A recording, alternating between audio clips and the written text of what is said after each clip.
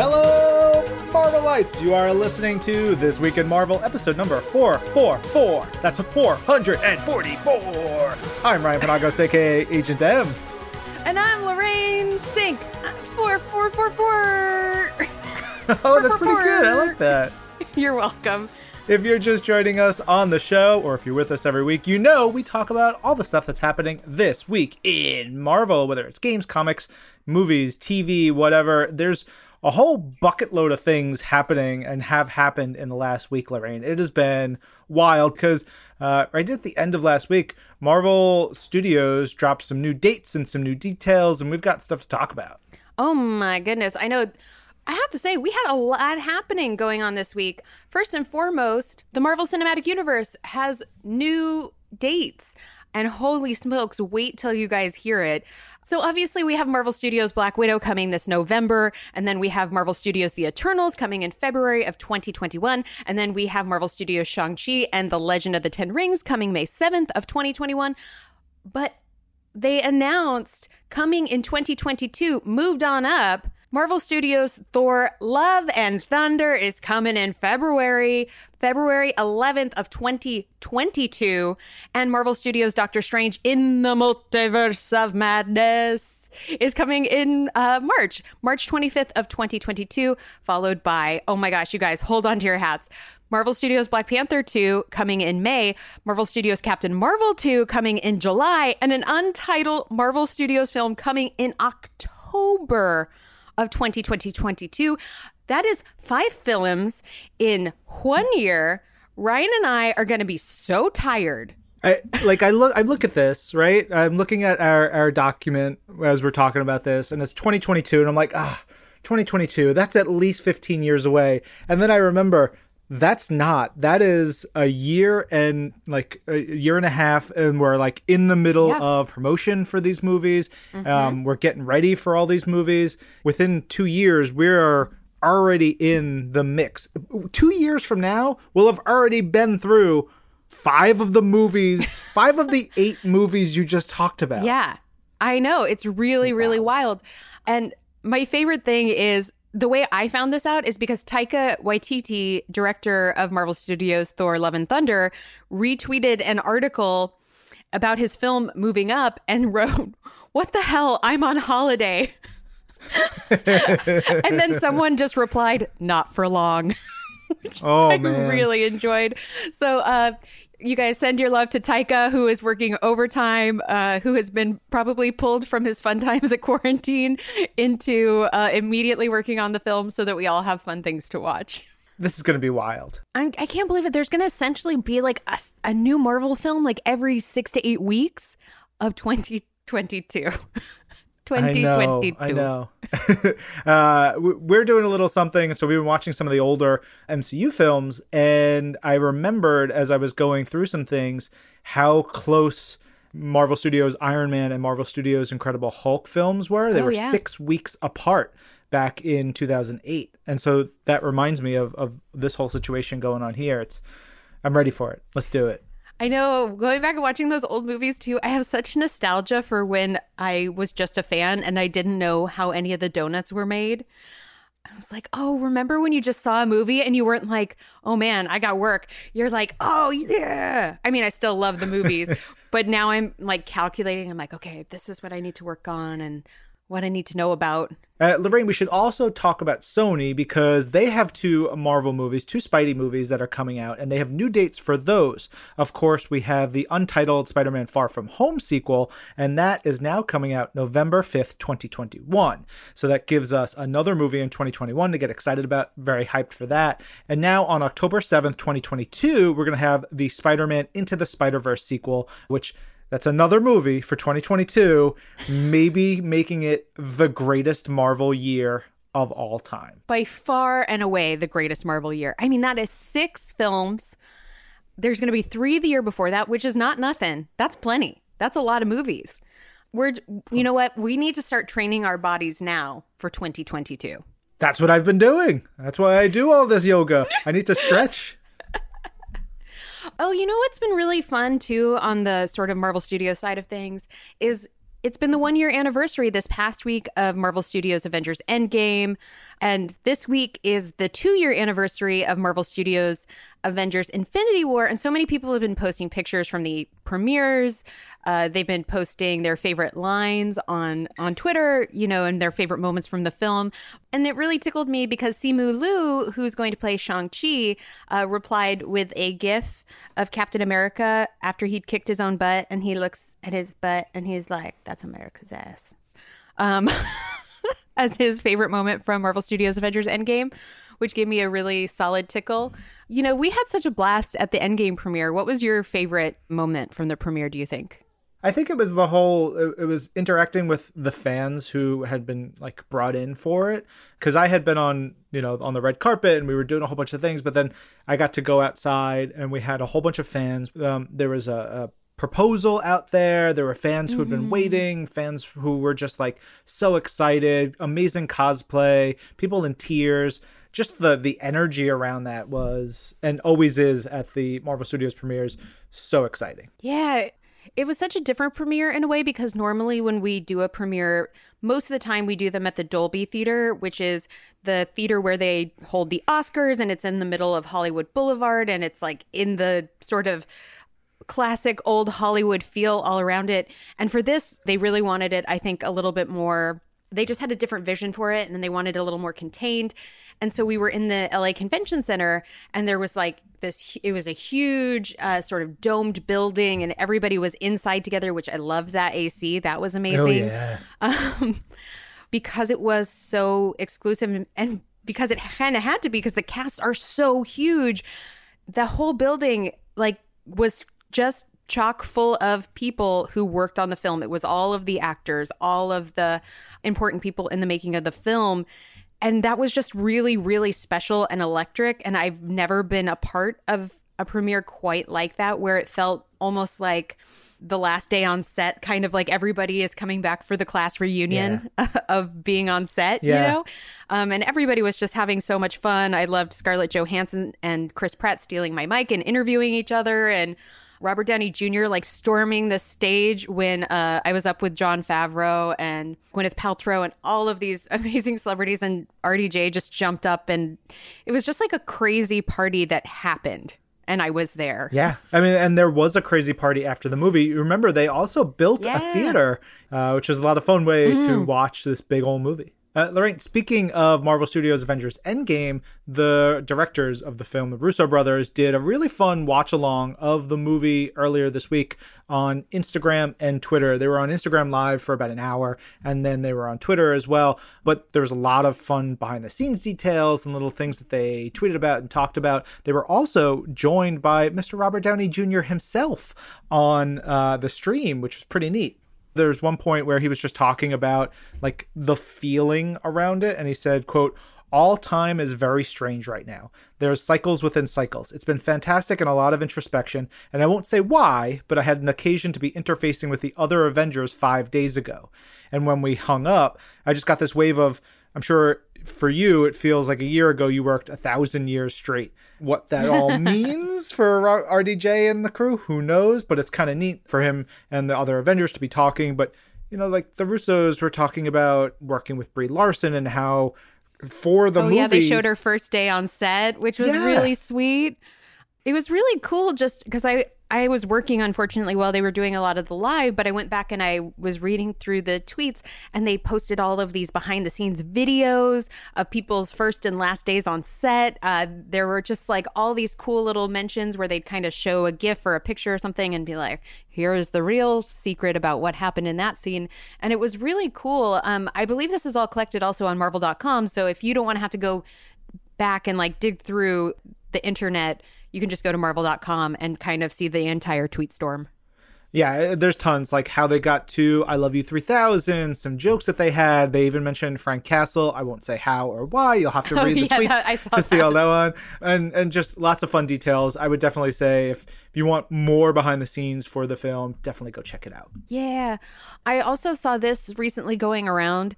I guess there's a Disney Studios Awards page where you can read the Avengers Endgame script, and somebody dug this up. It's Tony's final scene, spoiler for the film. But there is the final moment in the final battle where Tony makes the ultimate sacrifice. And there's that moment where he kind of can't talk and he's looking at Pepper.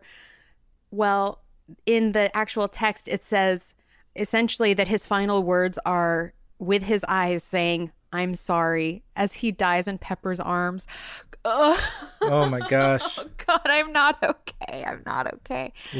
But like, go back and watch it and it makes you feel stuff. Oh my God. Man, yeah, God. think about it from a husband and wife perspective, and then a father mother perspective. Like, I've already it's a told lot. my husband he can't die.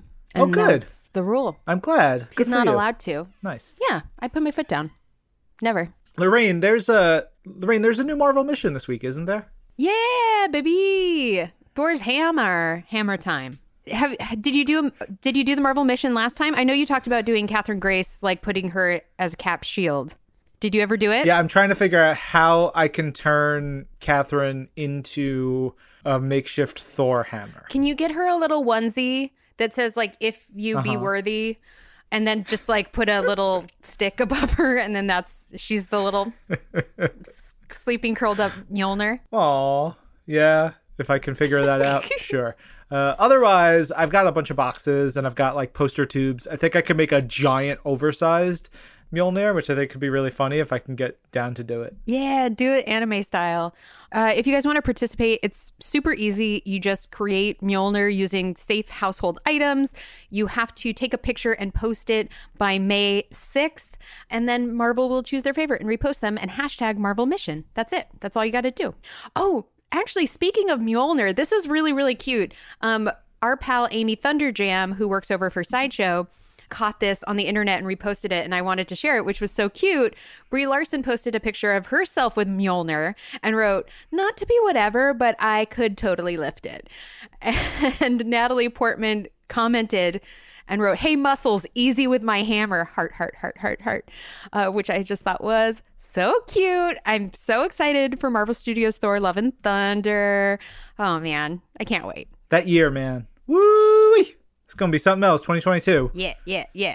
All right, let's shift gears a little bit because nominations for the Webby Awards were announced this week, and there's some really cool stuff. You guys can go vote online. Go to webbyawards.com because Marvel has a couple of nominations up there. We were nominated for Marvel.com, Marvel Unlimited, and a really fun series called Today in Marvel History, which was a social video series that we worked on. Our pal Adria Cowan, she headed this up, and she let me help out a little bit with some of the scripts, and usually it was just like, yeah, you did good. This is great. Here you go. I tweaked a word. And then we had animation to it, and it was really, really cool. So please check those out. I'm sure we have lots of the Today in Marvel history up on Marvel.com and on our social pages where you can check those out. And also, that's just the Marvel New Media side. We also had the game Marvel Strike Force nominated. The announcement for Marvel's Runaways Season 3 was nominated. And on the a broader scope of things for Disney, we have Disney, Star Wars, Pixar, and Marvel all had Amazon skills nominated in the Webbies. So these skills allow kids to train as superheroes using their Amazon Echo. They answer questions, they receive missions, they complete them. It's really, really fun if you have one of these devices in your home. Yeah, it's really cool because actually these are great for kids right now because you want your kid to be amused and to use their body and to not bug you while you work. This is a moment for you. Go find that. Also go vote for it. Yeah, at webbyawards.com. And then, also, it's almost here. Marvel's Agents of S.H.I.E.L.D. released new key art. It's a sick, super cool poster style. It kind of reminds me of the old school Star Wars posters. Where it's all of the different sort of busts of people, but it's got a real noir sort of sci-fi feel. It's super cool. And a new trailer hit this week. You guys should go watch it over on Marvel.com. We're getting a peek at Sousa coming from Marvel's Agent Carter into the show. So go enjoy it. It's the final mission. That's what they say. Go look for that poster and the trailer on Marvel.com or on the Marvel YouTube if you want to watch the trailer. Hey, but Ryan, you know what's coming up? This Monday is May the 4th. May the 4th be with you. How are you celebrating and all of that? I know, You and Elizabeth together are quite a Star Wars duo. I enjoy a Star War. She loves a Star War. And actually, her birthday is May 5th. So we're trying to figure out, like, I'm going to make her a cake. And maybe I'll try to make it a Star Wars cake. First, I have to figure out how to make a cake. I have a great idea for you. Please, hit me. Okay. So this is what you should do. You should buy a box cake. Do not try to make one. You don't know what you're doing. But get a box of cake stuff, and then get like cake pans, like the long skinny ones. Basically like a triangular pan, like one that's more skinny. And then just make a long cake and paint it like a lightsaber. Ooh. Because that's like pretty easy. Or you could just make one big cake and then cut it up and shape it and then frost it. Yeah, I mean, that all sounds like things that could happen. Who knows if that's what will happen? I have seen you decorate and you're a madman. So like, I feel like this would rein you in. Ooh, yeah. I don't know. You give me that kind of control over a food stuff and I'm just liable to go crazy. So we'll see. I'm definitely making her a cake. Whether or not it will be Star Wars themed is dependent upon, can I get the things that will let me do that? But we'll probably if you really love her, you'll make her the child cake. Can you imagine what it'll look like if I try to make a tiny... It will look so evil. I almost like that challenge. We'll see. If I do make something like that, I will post about it. But, we do have all 9... Actually, every Star Wars film is now on Disney Plus as of May 4th. So there's a really great time to, dig into some of them. We did do a rewatch of all the films at the end of 2019, which was a lot of fun. But you never know. We might want to get back into watching some more. It's really going to be up to her because it's her birthday. What about you?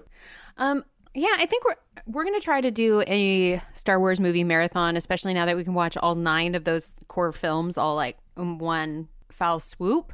Also, I might dig into some of the old Star Wars comics because I really have loved, going back on Marvel Unlimited. I love all the new stuff that we're doing now. I think it's really, really great and it's been so phenomenal. But I kind of love to go back and read the comics when like nobody was watching. Like they were just writing stories and having fun and doing their own thing. Like the Star Wars Droids books that I read a while back tickled me so much because it's essentially just the story of the droids behind the scenes that you never saw during the film. And then they just like roll up at the end and they're like, we got here. They're real cute. Yeah, they're so fun. And like the old Ewoks comics, they're like crazy. I just love it. Yeah. If anybody out there wants some other suggestions, I think the Star Wars Infinities are really fun. They're basically what ifs for Star Wars, and they're alternate realities for the films. And so you can go through and see a different path that they could have taken. The Tag and Bink. Have you ever read the Tag and Bink comics? I don't think so. Oh, Tag and Bink are great. It's like Rosencrantz and Guildenstern, but in the Star Wars universe, they're just like 2 dudes who are like at all these major points of the Star Wars stories, and they just bumble through things. And it's hilarious. It's really, really fun. We have that stuff on Marvel Unlimited. I love the Tag and Bink stories. They're great. Yay. Happy May the 4th, everybody. Happy May the 4th be with you. Lorraine. Hey, what's going down? What's happening on Marvel's The Pull List? What's happening on Marvel's The Pull List this week, Ryan? Well, thank you for asking. So this one, this week is really, really fun because we decided, we wanted to have Teenie Howard on. Teenie writes Excalibur comics for us. She writes Strike Force and a whole bunch of other stuff. And we haven't had Teenie on Pull List yet. So we were like, all right, let's have Teenie on. And we asked her what she wanted to talk about. We said, pick a storyline that's in Marvel Unlimited. We'll read it together. We'll talk about it. She's like, Dark Reign. And then I was like, whoa, Dark Reign is about 70 issues and it's an overarching like period in comics. Let's focus that down and talk about Dark Avengers.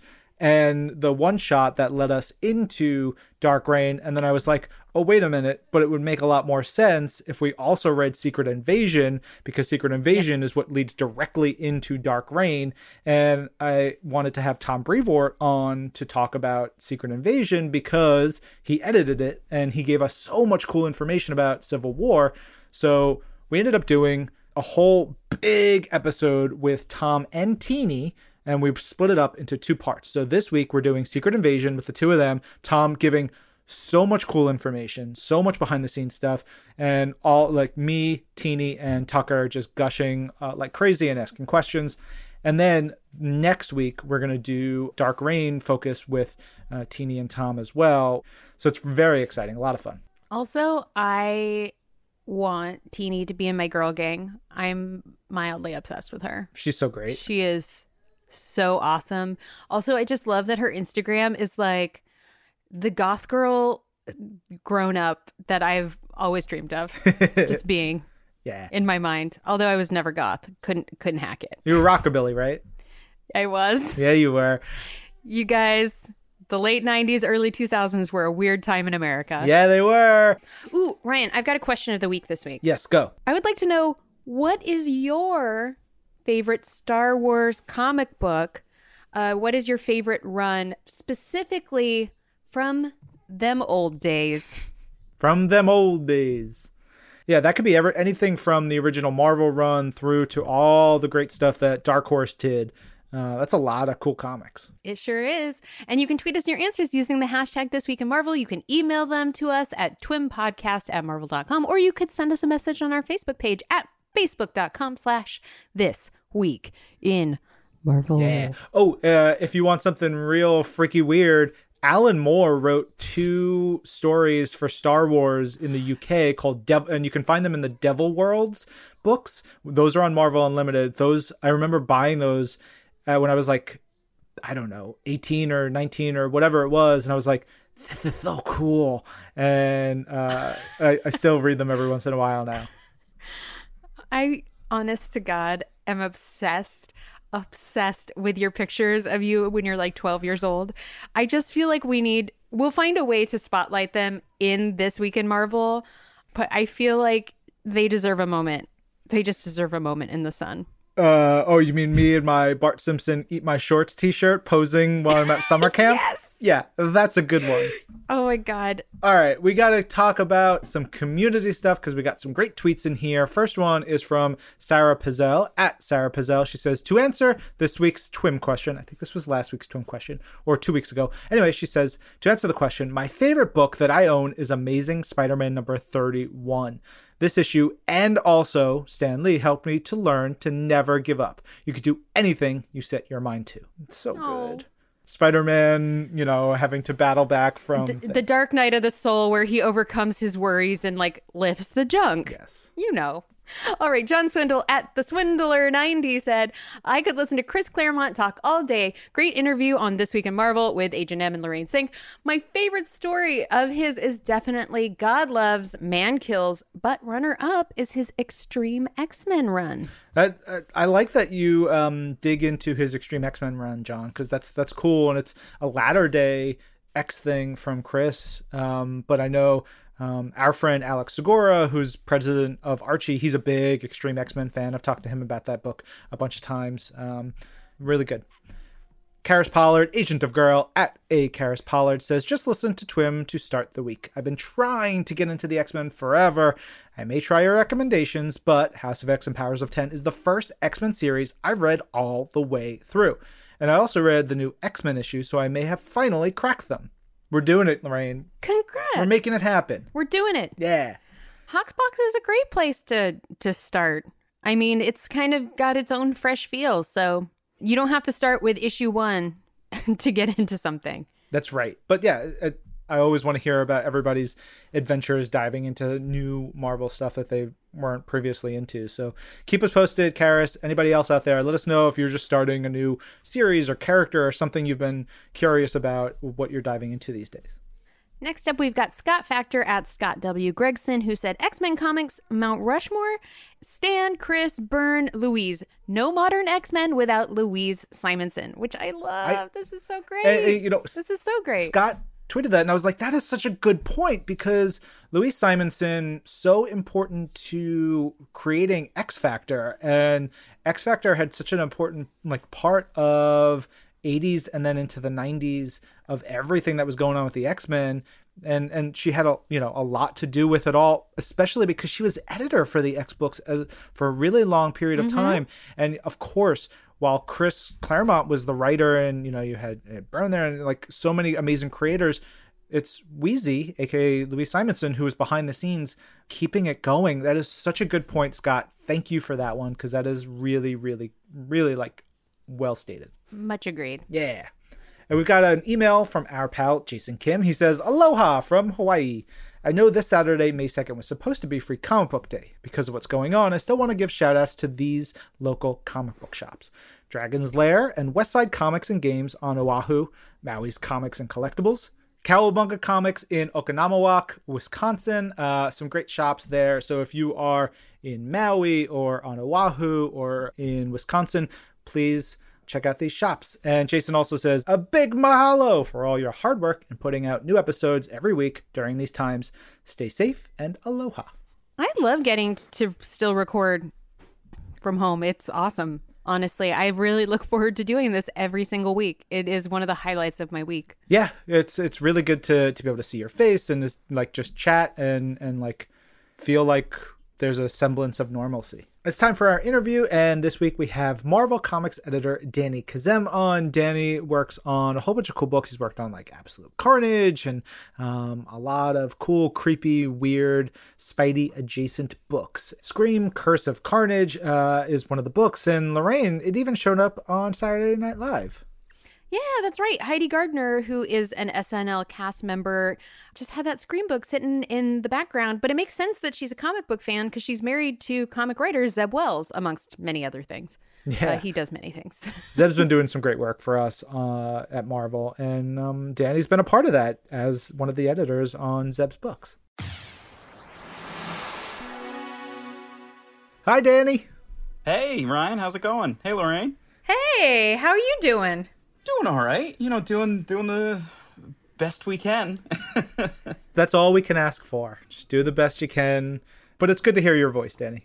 I don't know that I've ever asked you this, but specifically also for our listeners, you're an editor at Marvel, but how did you become a Marvel fan? What's your Marvel origin story? Ooh. So when I was a young boy in, I'd say the early 90s, my grandma took me to the local mall around here in New Jersey, the Freehold Mall, and there was Spider-Man signing comic books. What? I know, crazy, right? And so young Danny got a comic book signed by Spider-Man, and I think that really was what put a spark in me. And then around that time, the Spider-Man cartoon had started in '94.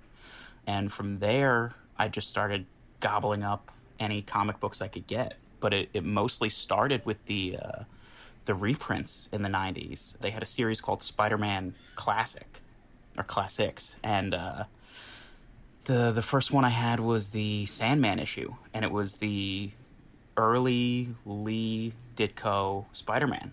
They just had a new cover on it, but it was the classic, Stan and Ditko Spidey. And so from there, I went to the regular series, was reading Amazing and Spectacular, and right on the cusp of Maximum Carnage, leading into the Clone Saga, and, just went down that rabbit hole from there. What a bunch of good classic years. I have literally never heard of anyone being like, my first comic book signature was Spider-Man. Both Ryan and I, our bells got rung by that sentence. I want to tell the two of you a fun story. So when I was a kid, we had a mall on Long Island called the Roosevelt Field Mall. And I was there with my mom. I don't know. I must have been 10 or 11. And we went by the CD store, which I think was Record Town or the music junket or some weird name. Cassettes. I mean, like, that's not far off, but we went by and there was a signing. There was a band signing. And so my mom, being sweet, wonderful lady that she is, she took me in, and we had 4 scraps of paper signed by a band. The band was Alice in Chains. And I'm a little kid. I don't listen to them, but my mom was like, we're going to get their signatures.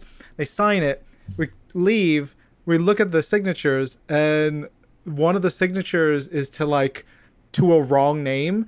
And then we have, like, my mom takes us back in, and I think it was the singer, Lane.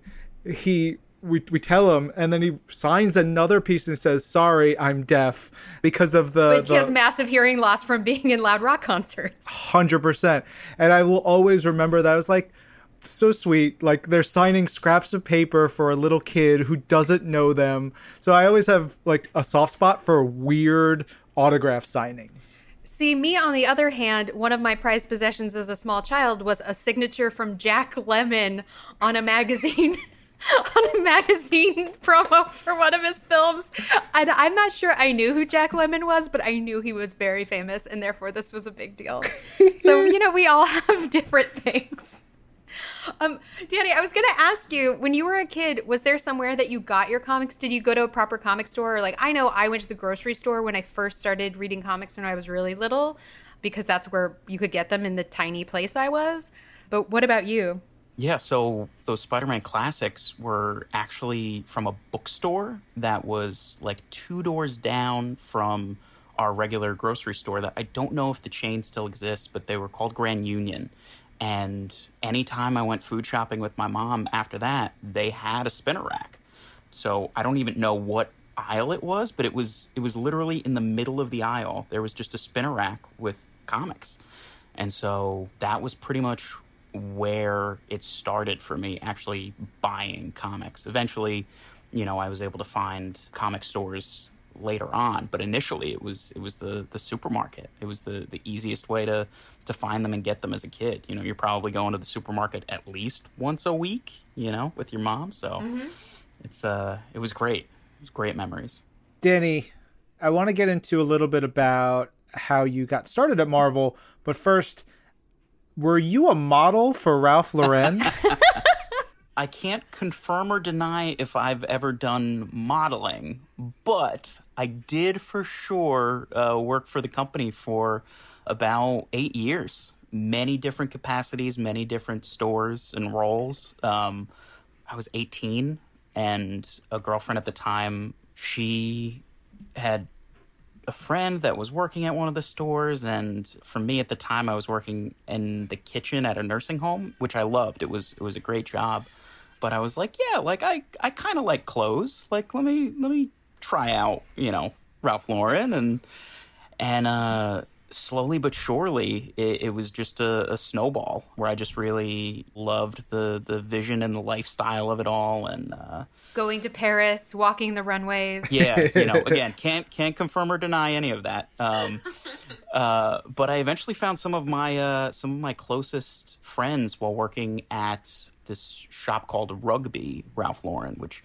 is now a defunct brand. But at the time, met some of my closest friends, and one of my friends, Christian, he was a big comic book fan, but we kind of grew up in a time where there haven't been 20 Marvel movies or, so many TV shows and video games and all of the things that are now a staple, a pillar in like entertainment. And now it's, it is pop culture. But at the time, comics were a little nerdy, a little geeky. Not that they aren't still, but some people didn't feel comfortable, reading comics in public. And so my friend Christian, he came down to the break room, and I just had whatever that week's stack of books there that I had gotten from probably Forbidden Planet, because it was like right around there in Union Square. And he was like, you're just reading comics like out in the open? People will know. I was like, I love comics. Like, that's who I am. So I don't feel like there's a need to like hide that. And so that was just a huge paradigm shift for him. And the next day he came in and he planned on rereading Sandman. So he had that first trade and he was sitting there in the break room just reading Sandman, and it really like opened him up to, getting back into books on a weekly basis. It helped, kind of jumpstart his love of comics again, which was great.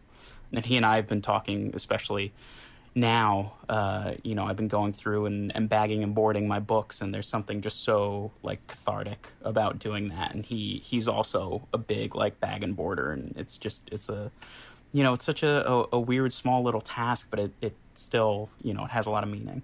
I love going through and like getting angry at a piece of tape, but like knowing that like it's all part of the not being able to separate the plastic, and just like you're doing all the things and you're like, okay, gotta get this in, I gotta not mess it up, and or pulling them out and like finding the way so the tape doesn't get there's just a little comfort to it all. The little nuances of it all. Yeah. So then how were you Pied Pipered away from the runways and the fast lifestyle of a Ralph Lauren model to get into comic publishing? So the fame wasn't all it was cracked up to be. So when I moved to New York in 2010, the plan was to get into comics. That was the goal. That was coming to New York, the Mecca. This is where Marvel Comics exist. And it took about 3 years, and I realized I had taken 0 steps in that direction. And so I decided to end my time at Ralph Lauren for the time being, and came back to New Jersey, went back to school, and eventually got an internship with a different comic book publisher. And that was around 2015. And then I worked there for about 3 years, and then eventually took a break to do some freelance editing. But at the beginning of 2018, I had previously been in contact with one of the sweetest guys I've ever known, and I'm sure you guys can attest to, Ricky Purdon. And I'd been in touch with him through one of our mutual friends who he had worked with at DC, and I had worked with at my previous publisher. And eventually my name had come up, and I had done a few different interviews with a few different people, and Darren Shan brought me in to get coffee with him and Jordan White and CB Cebulski.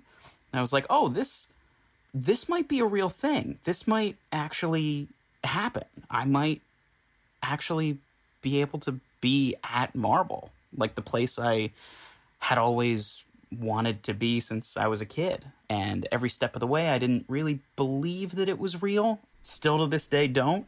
But yeah, I've been here for almost 2 years now.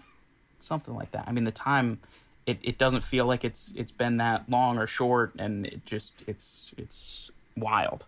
I like that story because it's inspirational, because I know we have a lot of fans, a lot of listeners who they're like, oh, I would love to work at Marvel. I get messages, I'm sure Lorraine gets messages of just like, hey, how do I get a job at Marvel? And it's, of course there are so many different types of jobs and different skill sets and different things, but the idea of persistence and possibility is I think helpful for a lot of people out there. Yeah, and especially for me growing up, I was an art kid. Like, I thought I was gonna draw comics when I was younger. And in high school, when our teachers were trying to show us how to do still life or understand chiaroscuro and all of these things, all I wanted to do was draw Spider-Man. And when I got older, I realized, the lessons they were trying to teach, but trying to talk to a teenager about, drawing something other than Spider-Man can be tough. So eventually I started looking into the writing aspect of things, but the more I spent looking at comics, and when I was at the publisher that I started at, I got to see, because it was a small publisher, only about 20 people in the company, so I got to see the entire the entire machine of sales and marketing and editorial and publishing and all these different things. And I really saw that being an editor was really the exact place I wanted to be. Being able to work with the writers and artists and inkers and colorists and letterers, cover artists, and be able to help, build a world within a book and be able to provide that for other people, that kind of, entertainment and world building. It's a dream. I think that leads us into a cool place because, a lot of comic fans have an idea of what an editor does, but we don't always get to like understand it and understand the place in it. And like, particularly for you coming in, you obviously have a lot of Spider-Man knowledge and a lot of, passion for Carnage and Venom and stuff. And you actually work on Venom and Spider-Man books and street level characters and stuff like that. Like, how does that work? What is it like for you to be an editor at Marvel? What does that mean? And then specifically getting placed into like, hey, you're going to work on this book. So the kind of overview of like the role of an editor is you kind of are the casting director, depending on the world you live in. So like you said, I'm in the Venom and Carnage and Spidery world. So understanding at the base what those characters are, who they are, what they represent, and understanding the type of voice, whether it's the writer or the artist, finding the right voice for that character and that book, and understanding what a reader may be looking for, whether they realize it or not. It's interesting because the editor also has a very interesting job in sort of shaping the story and the world and all of that stuff, in a very sort of directorial, sort of producer almost role. What was it like for you when you first came on board and you get to work with these really prolific, amazing, incredible creators and you suddenly get to be like, actually, on page 2? It can always be intimidating at first, especially, working with creators that you may have had an affinity for and loved their work. It can seem daunting to have to provide notes or help mold the story or give art direction to an artist that's, been working in the industry for however many years. But having that knowledge of they've, for the most part, always worked with editors. So there has always been someone that's been a helpful guiding hand to them. So there's always a strong editor behind great creators that help build the world. I imagine for you, it's also kind of cool just to think of like the lineage of, you're like a descendant now of Stan Lee in some senses of like, he was the editor back in the day. And as that moved on, you're just picking up those reins for someone else to come along. Like the stewardship of this whole thing is kind of wonderful. Since you've been here at Marvel, has there been any sort of mentorship, to Ryan's point, of sort of joining the greater Marvel bullpen family? Have you gotten any great Marvel editing advice or learned any tricks of the trade since you've been here with us? Oh, absolutely. Every day is a learning experience. And to be able to work with all of the editors that are here, that have been here for, with someone like Tom Brevoort, who just celebrated 30 years, is incredible. Every year he will have a crash course on what is Marvel editorial, what is your role. And I've been lucky enough to see it twice now, but it's always nice to have that kind of refresher, because as you work, through the year, you may start focusing on certain things with certain creators because certain things work, certain things don't, and so you may not be flexing all of the muscles you have because you don't have to with certain creators. So it's always helpful to have that kind of refresh every year. But on the day-to-day, working with people like Devin Lewis and Nick Lowe is incredible. There's always something to learn. No matter how many years you spend in the business, you're always learning. you're working with all these other editors, you each have different roles in different books, but there are some times when you're being the main editor for a title. What's the difference in terms of like what that's like for you of assistant editing versus sort of being the main editor on a book? I mean, there's always a level of intimidation being the lead editor on a project. I feel like when you're an assistant, you're the helpful guiding eyes of, this is the direction we're going, read through these scripts, see if anything seems wonky, and we're able to really support the lead editor. But being the lead editor, you kind of have to be comfortable in the decisions you're making because you are the one that's leading this book. You have to really trust your gut. There's always a healthy bit of is this the right choice for these characters? Is this the right way to frame the page? Is the pacing right? But you just really have to trust your gut. Over time, you're going to get better at it. You're going to build, stronger skills. But I think there's always a tiny level of who knows, because you're also so close to it. And that sometimes can be hard. You can't really get a read on something because you've spent so much time with it and so much care on it. It's like having a child to a certain extent. It's your little baby, and you've helped build this thing up, and you really have to wait and see how the audience takes it. It's so hard to create taste, right? To your point, like you have to just say like, I think this is what is good, and have the confidence to just say that and be like, let's go with that. But is there something that you sort of feed your brain to help you feel confident in those decisions? Yes and no. I mean, definitely I will always continue to read new things that are coming out, read some more classic things, try and watch as much film and TV as I can, just to kind of take in all the forms of entertainment and see what's to my taste. We are, as editors, tastemakers, essentially. Like, we are the ones that are helping mold these books for the audience. And, the audience really is the one that decides, if these projects, continue for, years to come. But something interesting that you just made me think about, when we were in the office, almost every week, we would try to have a reading circle. Tom Brevoort would always pick one or two books, and everyone would read them, and we'd meet once a week and dissect them. And one thing that has more recently stood out to me, we had gone over a facsimile of an Amazing Spider-Man issue, and it was a Larson Venom Spider-Man.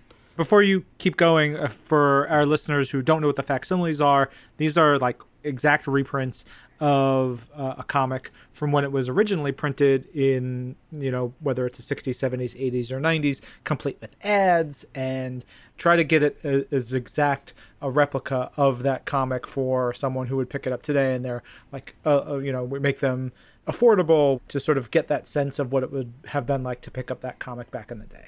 Yes. And one of the things that we would start to notice was the pacing of the pages, and how when it comes to comic book art, at least early on, there is an aftermarket for comic book art. So you want to make sure for a lot of those artists that the pages can be sold. So you always kind of want to make sure there's something cool, splashy, that looks awesome on each page, so it may not end up being, too many talking heads or what have you. But especially during the McFarlane and Larson and Bagley Amazing Spider-Man days, every page had something awesome on it. So that's something that these days I think more consciously about, just because, I remember as a kid, I wasn't initially like reading the comics. I'm sure as most kids were. They're looking at the pictures. You see a cool Spider-Man or Green Goblin or Hulk, and if the writer and artist and editor are doing their job right, you should be able to read that comic without reading a single balloon. And when I was a kid, you could do that. And so thinking more about that these days and making sure there's always something cool, something exciting on each page is something I definitely have been thinking about looking back on some of the older stuff. With all that said, what are some recommendations you have of things that you like right now based on the way your taste may have been changing and updating and the things you like to see, some stuff that maybe our listeners can go check out? I actually just recently started going back to check out some of the early Peter David Hulk. Peter David was, I think, one of the, if not the longest running Hulk writers ever. And his run has some incredible storytelling weaved throughout Bruce Banner and Hulk's lives, seeing the different subplots and characters and all of this that eventually builds to bigger things as it continues down the line.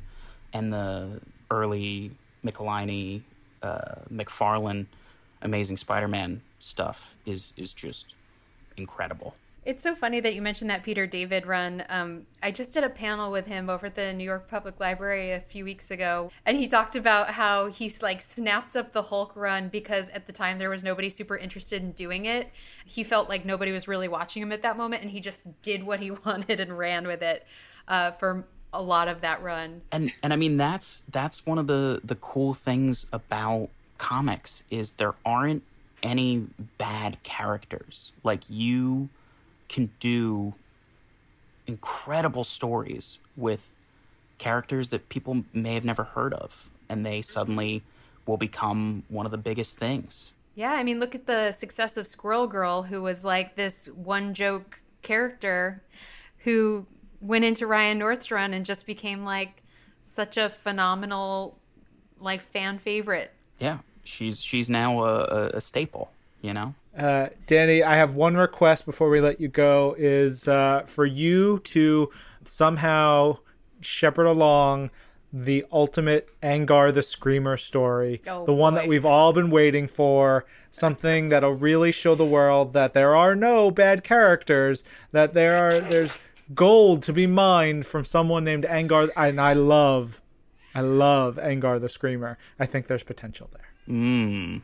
We'll see. There you have it, folks. We're getting a big Angar the Screamer run in 2021. Give it to me. Thank you, Danny, for hanging out with us. Of course. Thank you guys for taking the time. Big thanks again to Danny Khazem. You can check out a lot of the comics that he works on Marvel Unlimited. Of course, Absolute Carnage and the Scream issues, both the Absolute Carnage issues and soon the Curse of Carnage issues, and plenty more. That about wraps it up, and this episode of This Week in Marvel was produced by Percy Verlin, Zachary Goldberg, Lorraine Sink, and Ryan Penagos. Our audio development manager is Brad Barton. Jill DeBoff is our director of audio. And special thanks to May the 4th. May the 4th be with you. I'm Ryan. I'm Lorraine. And this is Marvel. Your universe.